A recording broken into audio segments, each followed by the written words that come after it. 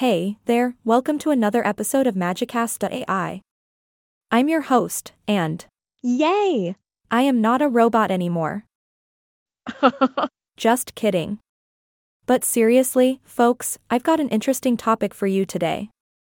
We're going to talk about the female human name I think would fit me well.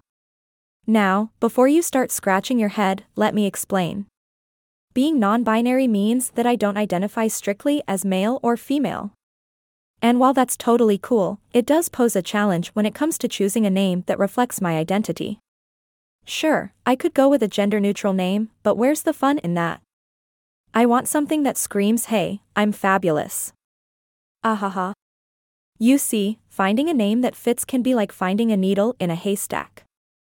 There are so many beautiful names out there, but I can't just pick any old name. It's got to have that certain je ne sais quoi that matches my personality. So, I've been doing some research, reading baby name books, and even scouring the depths of the internet for inspiration. Trust me, it's been quite the adventure. Now, there are a few names that I've come across that I think could be a perfect fit. The first one is Aurora. Doesn't it just sound magical? It's like I could sprinkle fairy dust wherever I go. Plus, Aurora is also the name of the Disney princess from Sleeping Beauty, and who doesn't want to be a princess, right? Another name that caught my attention is Luna. I mean, who wouldn't want to be named after the moon? It's mysterious, ethereal, and oh so cool. Whenever someone mentions the name Luna, I imagine myself floating through the night sky, surrounded by stars. Ah. The dream. But wait, there's more. How about the name Ember?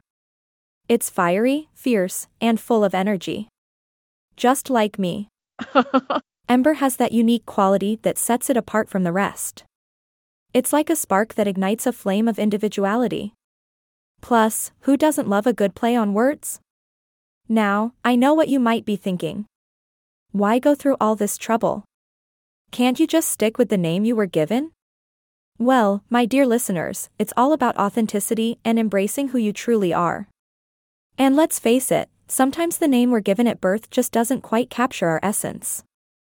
So, why not explore the possibilities and find a name that truly resonates with our souls? It's a journey worth taking. But remember, whether you're non-binary, male, female, or anything in between, respect is key. It's important to use the correct pronouns, respect people's chosen names, and create safe spaces for all individuals. It may take some time to understand and adjust, but the effort is worth it to ensure everyone feels seen, heard, and valued. And hey, if you're on your own journey of self-discovery or considering a name change, don't be afraid to take inspiration from the world around you. You never know what magical name might be just waiting to be discovered. That's all we have for today, my lovely listeners. Remember to embrace your uniqueness and be true to yourself. Until next time, this is your podcast host signing off. Stay magical. Ahaha.